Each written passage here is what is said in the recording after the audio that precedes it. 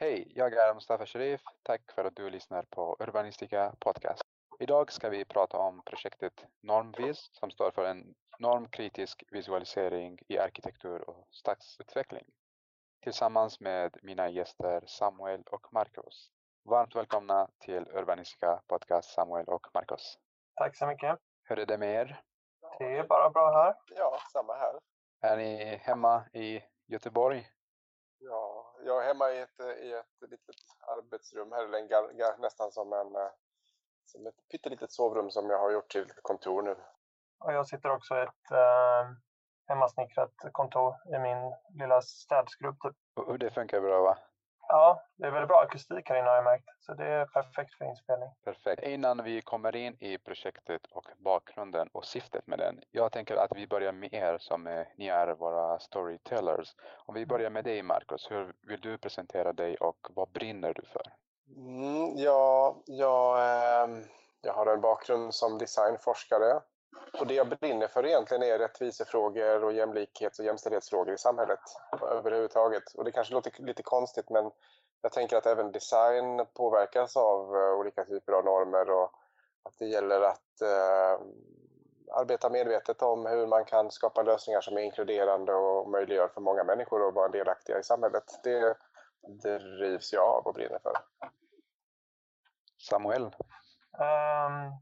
Jag heter Samuel Mikaelsson och jag jobbar som visualiserare på White i Göteborg. Jag är också modellrumsansvarig där, så att jag jobbar både med fysiskt och digitalt kan man säga. Och jag brinner väl för väldigt mycket olika grejer, men Normvis är en av dem. Jag hela tiden försöker ifrågasätta och hitta nya sätt att visualisera, om det är digitalt eller fysiskt. Det har varit jättekul att vara med i det här projektet och verkligen försöka pusha den utvecklingen. Så att jag brinner för visualisering i dess olika former kan man säga. Super. Marcus, om vi börjar med själva bakgrunden till projektet. Hur har ni kommit med själva frågan och varför? Jag är ju forskare inom ett institut som heter RISE, som är ett statligt forskningsinstitut. Och jobbar i en grupp som heter Stadsutveckling. Och där hade väl jag tillsammans med kollegor börjat tänka på just hur visualiseringar av städer och våra framtida städer ofta är ganska stereotypa. Och tillsammans med en forskarkollega vid Chalmers som heter Julia Fredriksson, som hade gjort samma typ av spaning, så började vi prata om att detta kanske är någonting att jobba med och titta lite närmare på hur städer gestaltas på olika sätt. Och när vi började göra det så såg vi att det är ofta ganska stereotypt hur bilder av städerna ser ut. Det är liksom det är glada barn, det är vackra dagar, blåa himlar, men det är en ganska liten mångfald av situationer, av människor och så vidare i de bilderna. Så att där kände vi att det var någonting som vi ville ta tag i och jobba med. Hur samlade ni själva teamet? För det var inte bara RISE som jobbade i. Det började väl med att Julia och jag pratade, och vi kom ganska snart i samtal med Lisa Wistrand som är Samuels kollega på White. Och också en kontakt vid någonting som heter Visual Arena vid Lindholmen Science Park i Göteborg. Där en person som heter Mia Leterius också intresserade sig jättemycket för de frågorna och hur Visual Arena kunde jobba med normfrågeställningar kopplat till visualisering. Så det var väl i våra gemensamma samtal mellan oss som det här började. Samuel, hur var din reaktion när du fick höra om projektet, speciellt när du jobbar med visualisering? Jag och Lisa då kom in i projektet tror jag ungefär 4 år sedan nu. Och det var jättekul. Eller jag nappade direkt på det. Jag tyckte det var väldigt spännande. Och jag tror att det har hänt väldigt mycket på 4 år. Då var det inte så vanligt att tänka de här tankegångarna. I alla fall i visualisering. Så att jag tyckte det var jättespännande. Jag kan bara dra lite bakgrund hur vi kom in i det då. Så Lisa Wistrand som är min kollega då är kulturgeograf och samhällsplanerare på White. Och det var väl egentligen hon som blev inbjuden, och sen så behövde hon ha med en visualiserare, så då ber hon in mig i projektet. Och vi har också ett internt så här, forskningsorgan på White som heter White Research Lab. Och vi sökte lite pengar och stöd från dem så att vi kunde göra ett case. Och det var liksom vårt första, så vi kom in i projektet, och då testade vi de här idéerna som vi pratade om i början av projektet och gjorde en bildserie på Järntorget. Så vi tog en befintlig plats och liksom testade alla de här olika idéerna. Så att det var så vi började. Så Marcus, hur stor är teamet totalt? Ja, vi har nämnt några personer utöver oss. Så i projektet så kom Skanska med en person som heter Kristina Ingelsten. Petra Julin från Visual Arena medverkade också i projektet. Nu är det ju avslutat då. Sen har vi också haft flera referenspersoner i en referensgrupp med i projektet. Och jag funderar på om det har funnits även representanter från Göteborgs stad med flera parter, även några andra städer har följt projektet. Men i den tajta projektgruppen så är det de vi har nämnt nu. Hur var processen till så att den resulterade i i en guide och en handbok? Ja, det var en lång resa. Det började som sagt med den här förstudien, och parallellt med det projektet som Lisa och Samuel gjorde kring Järntorget i Göteborg. Det var där vi, tack vare deras arbete, som vi också kunde se att å ena sidan så är visualiseringar ofta ganska stereotypa, men det finns också en möjlighet att jobba med helt andra typer av situationer och så vidare som vi pratade om. Och då sökte vi pengar från Vinnova, som är en innovationsforskningsmyndighet, om ett utvecklingsprojekt egentligen, där vi sa att vi skulle vilja ta fram någon form av stöd och vägledningsmaterial för de visualiserare framförallt som är intresserade av att skapa mera, normmedvetna visualiseringar. Men också växte det under tiden en idé om att visualiseringar som sådana kan också användas liksom för att verkligen ställa kritiska frågor i stadsutvecklingsprocessen. Så det blev ett annat spår, så egentligen 2 stycken spår. Dels det spåret som ledde fram till en vägledning när det gäller normmedveten visualisering, och det som ledde fram till den här handboken normkritisk visualisering i arkitektur och stadsutveckling, som är mera liksom det här kritiska spåret då. Och hur vi gjorde det var ju väldigt mycket baserat på de experimenten, inte minst som Samuel och Lisa arbetade med, och också en hel del funderande kring vad är det som är problematiskt i bilder. Samuel, hur jobbade ni praktiskt med själva bilden? Typ, ni visualiserar först enligt standard och sen börjar ni kritisera bilden, eller hur hittar ni olika kritiska? Ja, alltså om man backar till det här Järntorget-projektet som var egentligen då första testet för oss, så då valde vi valde den platsen först och främst för att för de som inte känner till Göteborg, så är det en geografiskt väldigt viktig knutpunkt med mycket spårvagnar och så som går där mitt i stan. Men sen så är den också politiskt laddad, kan man säga. Det är många första maj-tåg som utgår därifrån. Och den har liksom ABF ligger där och sådär. Och sen så är det också väldigt mycket uteliv. Väldigt, väldigt många krogar och sådär som ligger runt omkring där. Så det är en plats där det händer jäkligt mycket och det är väldigt mycket rörelse. Så det var liksom anledningen till att vi valde den platsen. Och då tänkte vi att först så ska vi börja visualisera den här platsen så som lite business as usual som man brukar göra. Och då är det oftast sommar, glada barn, alla är nöjda och det är liksom som klyschor som man brukar säga inom visualisering, att det är folk som dricker latte och ser väldigt lugna ut. Det var liksom så vi började. Jag vill försöka beskriva de här bilderna i ord, men de finns ju också i guiden sen om man vill kolla. Men då gjorde vi först utifrån 4 årstider, liksom de vanliga, vinter, vår, sommar och höst, och de kan alla bli väldigt fina bilder. Det ser man ju ofta liksom. Men sen så började vi testa andra olika atmosfärer. Vi testade hur ser platsen ut om den är helt folktom, om den är jättebefolkad.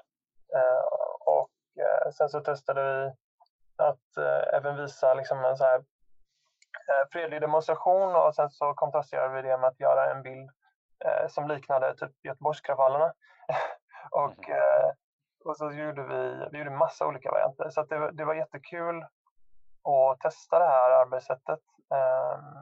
Där man, liksom vi hade fått tid då från VRL att kunna testa det här. Och det vi kom fram till då tror jag var att det är just mängden av olika situationer som gör att man kan visa på den här komplexiteten och hur mångfacetterad en plats är. Sen är det klart att alla platser är inte som Järntorget. Det finns ju mindre komplexa platser som man också kan visa på det här sättet. Men det intressanta är ju då vad händer om man applicerar det här arbetssättet på en ny plats som vi, alltså till exempel ett arkitekturprojekt då, som vi brukar jobba med. Så det var liksom vår startpunkt. Och den har resulterat i själva handboken? Det här, det är mycket av det som är med i handboken från det här Järntorget-projektet. Men sen så gjorde vi i arbetet med handboken, som det pågick ju i 3 år va? Där gjorde vi gjorde många, tillsammans med Skanska bland annat, så jobbade vi med ett område, Pedagogen Park, där vi testade att applicera de här idéerna i ett riktigt projekt då, så att säga. Så att, ja, Marcus, vad är en normmedveten arkitekturvisualisering? Ja, om man börjar med detta med normer så kanske det är ändå bra att säga att normer i det här sammanhanget är ju typiskt sociala normer, alltså våra liksom föreställningar om vad som är rätt och fel, idéer om hur olika grupper av människor har olika egenskaper och så vidare, och att man kan säga att det är liksom oskrivna regler som vi använder oss av i det dagliga livet. Och normkritik som begrepp kan ju låta som att det handlar om att kritisera normer i sig, men det är inte riktigt det handlar om, utan jag tror alla som jobbar med normkritik vet att normer är viktiga liksom för att få vår sociala tillvaro att fungera, för att det hjälper oss att förstå hur vi ska agera i olika situationer. Men så finns det ju normer som blir problematiska och som leder till diskriminering och begränsning av människor, och det kan ju vara till exempel könsnormer som kan begränsa ofta kvinnor i olika sammanhang, som ett exempel bara. Och den typen av normer då som leder till begränsningar, det är den typen av normer som vi försöker hitta med hjälp av normkritik. Så att normkritik är ju egentligen en analys av, det kan vara en situation, det kan vara en lärande situation i ett klassrum, det kan vara ett torg, det kan vara ett objekt, men att försöka titta på den situationen eller det objektet och försöka förstå, finns det någonting här som begränsar människor på olika sätt? Och det är det ju ofta. Och ofta de begränsningarna som är inbyggda till exempel i en platsutformning kanske inte har tillkommit för att någon medvetet vill begränsa, utan för att man har utvecklat den utifrån sin förförståelse och sina kanske fördomar om hur saker och ting ska vara. Inte medvetet om att det kan innebära begränsningar för andra. Så att normkritik handlar liksom om att synliggöra det, och normmedvetenhet som ett begrepp då, det handlar väl helt enkelt om att bli medveten om att vi påför en massa olika normer i olika situationer. Allt ifrån vardagliga situationer, kan vara barnuppfostran, till när vi utvecklar nya platser eller arkitektur, eller när vi skapar visualiseringar. Och bli varse om de normerna. Så och förhoppningen är ju då att genom att vara mer medveten om vilka normer som vi faktiskt så att säga sätter i verket, också kanske kan undvika sådana normer som begränsar eller som skapar, eller vad ska man säga, återskapa stereotypa föreställningar om andra människor till exempel. Ungefär så tror jag vi kan sammanfatta det. Vem tänker ni att huvudbrukare till själva guiden och handboken? Jag tror vi har väl tänkt att guiden framförallt används i praktiken. Den är ju väldigt enkel att ta till sig, 4 sidor. Och den är väl tänkt framförallt till visualiserare tror jag. Medan själva handboken är mer ingående, och den skulle vara intressant att ta in tidigt i projekt där ansvariga arkitekter och projektledare skulle kunna ha stor nytta av det också tror jag. Verkligen. Men Samuel, du nämnde när ni experimenterade olika visualiseringar, så det fanns flera olika säsonger med flera olika situationer, Och det gjorde ni eftersom ni hade tid och finansiering. Men till exempel om jag är en arkitekt, har begränsat med budget och timmar. Vilken är den bästa säsong som jag ska välja för att visualisera och spegla verkligheten eller vara mer normmedveten? Exakt. Det där är ju alltså, den tråkiga sanningen är att budgeten styr väldigt mycket av det här. Jag tror att väldigt många hade velat vara mer experimenterande och kreativa i den här processen, men det är liksom oftast budget för en bild bara. Och då blir det ju så att det är väl lite där tror jag problemet ligger också, att man försöker trycka in allting i en bild och då blir det en sån här konstig utopisk vision där det är liksom både cirkus och som högsommar och vår. Alltså det är liksom, för många bilder har ju fått kritik just för att de känns orealistiska i och med att det är så mycket som händer i bilden. Och jag tror att det kan vara svårt att komma ifrån det med bara en bild.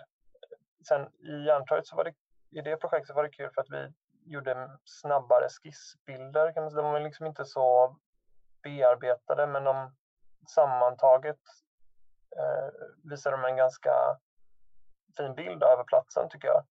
Så det skulle kunna vara ett sätt att jobba mer med snabba bilder. Sen så är det ju så att de bilderna som vi gör dagligen är ju till för att sälja in projekt. Och då vill man ju att de ska vara så fina som möjligt. Så det finns lite problematik där. Och jag tror att till en början så kanske man behöver putta in extra resurser för att kunna testa sånt här perspektiv.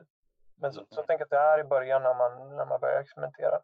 Men förhoppningsvis så guiden är i alla fall handfasta tips som kan hjälpa en i det arbetet med säljbilder också. Till exempel hur man ska tänka kring skalobjekt och så vidare. Super. Och vad tycker du, Marcus? Har du någon reflektion kring vad är den mest realistiska situationen? Jag tänker att det egentligen inte finns en realistisk situation, och det är klart att då blir det ett dilemma när man ska försöka skapa en situation som i ett sammanhang där det finns en hög grad av komplexitet. Och ett problem kan ju bli om man vill göra en mer normmedveten visualisering, att det också blir, vad ska jag säga, stereotypt. Om man till exempel känner att då måste man ha med till exempel en människa som använder en rullstol och så vidare, och så påför man en mångfald av vad ska jag säga, mer normmedvetna attribut, men då blir det kanske också stereotyp på ett annat sätt. Så att det är väldigt svårt att hitta den där balansen mellan att skapa en bild som är mer realistisk, kanske med en större grad av mångfald av människor, andra situationer och så vidare, som inte också blir för PK, man får uttrycka det så. Det i sin tur hänger ihop med att återigen att den mångfalden bilder som typiskt finns är stereotypa på sitt sätt i en slags enfald när det gäller just det här med miljöer och så vidare. Så fort det är någonting som det minsta avviker från den, vad ska man säga, det maneret eller det uttrycket, så uppfattas det som kanske provocerande till och med, vilket egentligen inte borde vara om det hade redan funnits en hög grad av mångfald. Så det är både en process där jag hoppas att man kan se en utveckling av en större mångfald av visualiseringar som gör att varje visualisering i sig inte behöver vara så problematisk bara för att den liksom försöker vara mer medveten. Jag tror att det är åtminstone en del i det där. Men det är ingen lätt sak. Jag menar, det vet ju, jag tänker absolut du Samuel som har jobbat mycket med det här. Jag tycker både du nämner det här med skalfigurer eller skalobjekt också, hur svårt det är att hitta figurer, människor som liksom är representativa. Där är ju lite roligt. Något som hände medan vi jobbade med det här projektet var att vi upptäckte att det finns en sida som är ganska välkänd som heter skalgubbar.se. Jag vet inte om du känner till den, men det är en kille från Chalmers tror jag som startade den, där han fotade sina vänner och la upp dem som gratisobjekt där visualiserare och arkitekter kunde använda dem i sina bilder. Och det blev en sån, de hamnade ju, i och med att de var gratis och ganska bra kvalitet, så hamnade de i massa bilder över hela världen. Och då kom det. Jag tänker på liksom hur folk se där, det är nästan självreglerande, för det kom liksom flera sidor som en motreaktion på det här. Bland annat en sida som med det roliga namnet nonscandinavia.com som är liksom en samling skalobjekt som är egentligen det enda som på något sammanhang är inte skandinaviska skalobjekt. Folk var så trötta på att se de här svenska hipsterpersonerna i visualiseringar. Så att det är lite självreglerande på det sättet, och jag tror att det är alltså, jag tänker att det här projektet, och det är en produkt av vår tid också. Jag tror att folk är mer och mer medvetna nu för tiden. Så att det har verkligen ändrats ganska mycket. Om backa 10 år liksom, så kunde du se fotomodeller i visualiseringar tagna från så här stockfoto. Det var liksom, skalobjekten har också blivit viktigare, tror jag, för att signalera någonting. Tidigare var det kanske bara för att visa skalan, medan idag är det kanske, det ligger mycket mer i det, och det är viktigare att vara finkänslig kring det. Så att det är en del av projektet, verkligen. Att hitta rätt nivå där på hur representation i skalobjekt. Men det vi känner är viktigt är att man inte får stanna där. Det får inte bli en sån, som Marcus beskriver, en PK-bild eller en som så här token, att man stickar av den boxen för att kunna säga att nu är jag normkritisk. För egentligen, om man bara gör det, och inte målet med det här projektet är ju någonstans att det ska bli en feedback till arkitekturen, och att arkitekturen då ska kunna vara mer inkluderande. Och om man bara gör en sån bild och sen stannar där, liksom, då har vi egentligen inte vunnit någonting, utan att vi klappar oss på axeln bara. Så att det får liksom inte bli, man får inte hamna i den fällan, tycker jag. Precis. Men Samuel, vi jobbar mycket som konsulter jobbar åt beställaren, och jag tänker, det här, alltså ansvaret ligger inte bara på själva arkitekten som visualiserar, det är mycket mer med beställaren också. Hur får vi med beställaren i den här banan? Jag tror att det är jätteviktigt att man börjar jobba med visualisering tidigt, och där har vi ju bland annat med Skanska då, så jobbade vi ganska länge med dem och liksom utbildade dem, kan man säga. De var ju med i det här projektet också, men jag tror att det är en viktig grej att man tillsammans börjar fundera kring bildernas syfte väldigt tidigt, så att man inte hamnar i det här vanliga business as usual, sälj. Utan att fundera kring vad för typ av olika perspektiv skulle vi kunna testa i det här projektet. Så att jag tror att det är viktigt att komma in tidigare i processen. För som visualiserare så kommer vi in sist, helt enkelt, nästan alltid. Och det är ett problem om man ska jobba normkritiskt då. Tycker du att visa visualiseringar är en fake visualisering? Att själva designen ger inte så många möjligheter? Ja, absolut. Alltså, nu undergräver jag hela vårt yrke här, men vi ljuger ju väldigt mycket i bilderna. Och det är ju någonstans, men även ett arkitekturfoto är ju också någonstans att ljuga. Man försöker presentera objektet och miljön i så bra som möjligt och så fint som möjligt.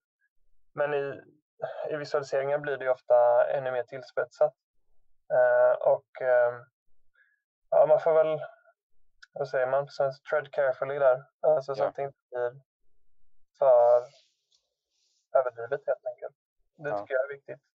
Det finns en grad av ljug kan man komma undan med, men 2 solar liksom i en bild. Too much. Exakt. Marcus, jag tänker, vad händer nu med projektet och vad kommer hända? Nästa steg? Ja, nästa steg nu är att vi planerar för en första utbildning som vi ska hoppas göra till hösten. Nu får vi se hur det går nu, och vilket format, om det blir så att säga online eller på något annat vis. Men vi tänker oss egentligen en kortare 2-3 timmar, gå igenom liksom bakgrunden, gå igenom de här resultaten vi har, både vägledningen för normmedvetenhet i visualisering och också den här handboken då, kring de här mer kritiska möjligheterna man kan använda. Så att det är väl nästa steg egentligen. På mer. Nej, men det skulle vi jättegärna vilja göra framåt hösten till. Och guiden och handboken finns gratis att ladda ner, eller hur? Ja, det stämmer. Man kan kontakta Visual Arena. Det kanske går att lägga in en länk. Det finns projektledaren där, Petra Julin, kan säkert också bistå. Det finns några tryckta exemplar, tror jag, kvar. Men som sagt, de finns också att ladda ner. Super. Jag tänker, om vi avslutar med 3 takeaway messages, 3 medskick. Hur vill ni, vad ska de vara? Om vi börjar med dig, Samuel. Ska jag ta 3 eller ska jag ta 1? Jag kan börja med min viktigaste, tycker jag, är att våga testa och våga utmana. Även som visualiserare. Men testa många situationer. Det skulle jag vilja se mer. Det är väldigt spännande att se en bild utifrån olika morgon, kväll, snö, höst. Det ger otroligt mycket. Inte bara som ett tankeexperiment utan även för arkitekturen. Någonstans tror jag att det tycker jag det har varit kul att se mer. Du kanske vill ta en till om jag tar en, så kan vi växla lite. Jag tänker på en sån där takeaway som Lisa har berättat om, att när hon i olika stadsutvecklingsprojekt använder visualiseringar eller bilder som kanske synliggör en diskriminering, och det behöver inte vara bilder som är skapade just för det projektet, men bara det att dra in en grupp människor att samtala kring en bild som provocerar på ett eller annat sätt öppnar upp för väldigt mycket diskussion som man aldrig riktigt kommer åt om man bara, så att säga, pratar om en utmaning. Bilden har en sån direkt kraft. Så att jag tror att överhuvudtaget använda bilder, och gärna lite provocerande bilder och tidigt i projekt, det är en väldigt det finns en väldigt potential i det. Och där finns också en förhoppning som jag tror vi har, att visualiserare kan få nya och lite andra roller i projekt också. Att visualisera, inte bara för att, nu kanske jag förenklar det väldigt mycket, men för att förmedla ett tänkt resultat, men för att vara visualiserare i själva utvecklingsprocessen också, för att sätta fingret på svåra frågor. Och det går att göra med visualiserares kompetens, fast i en kanske annorlunda roll. Det vet jag, det har vi inte hunnit prata om så mycket nu, men det har ju du, Samuel, gjort också kring, tänker på actionhallen där. Kanske visualiseringar för att få människor att prata tillsammans. Absolut. Är det någon more takeaway message? Läs guiden. och handboken. Och handboken, det är bra. Tusen tack, Samuel och Marcus, för att ni ställde upp. Vi pratade om det här. Hoppas att jag ser fram emot utbildningen, och hoppas att vi hörs i framtiden också. Jättestort tack. Absolut. Tack för att du lyssnar på Urbanistiska podcast. Guiden och handboken finns att ladda ner gratis. Jag är Mustafa Sharif. Ha ett gott liv.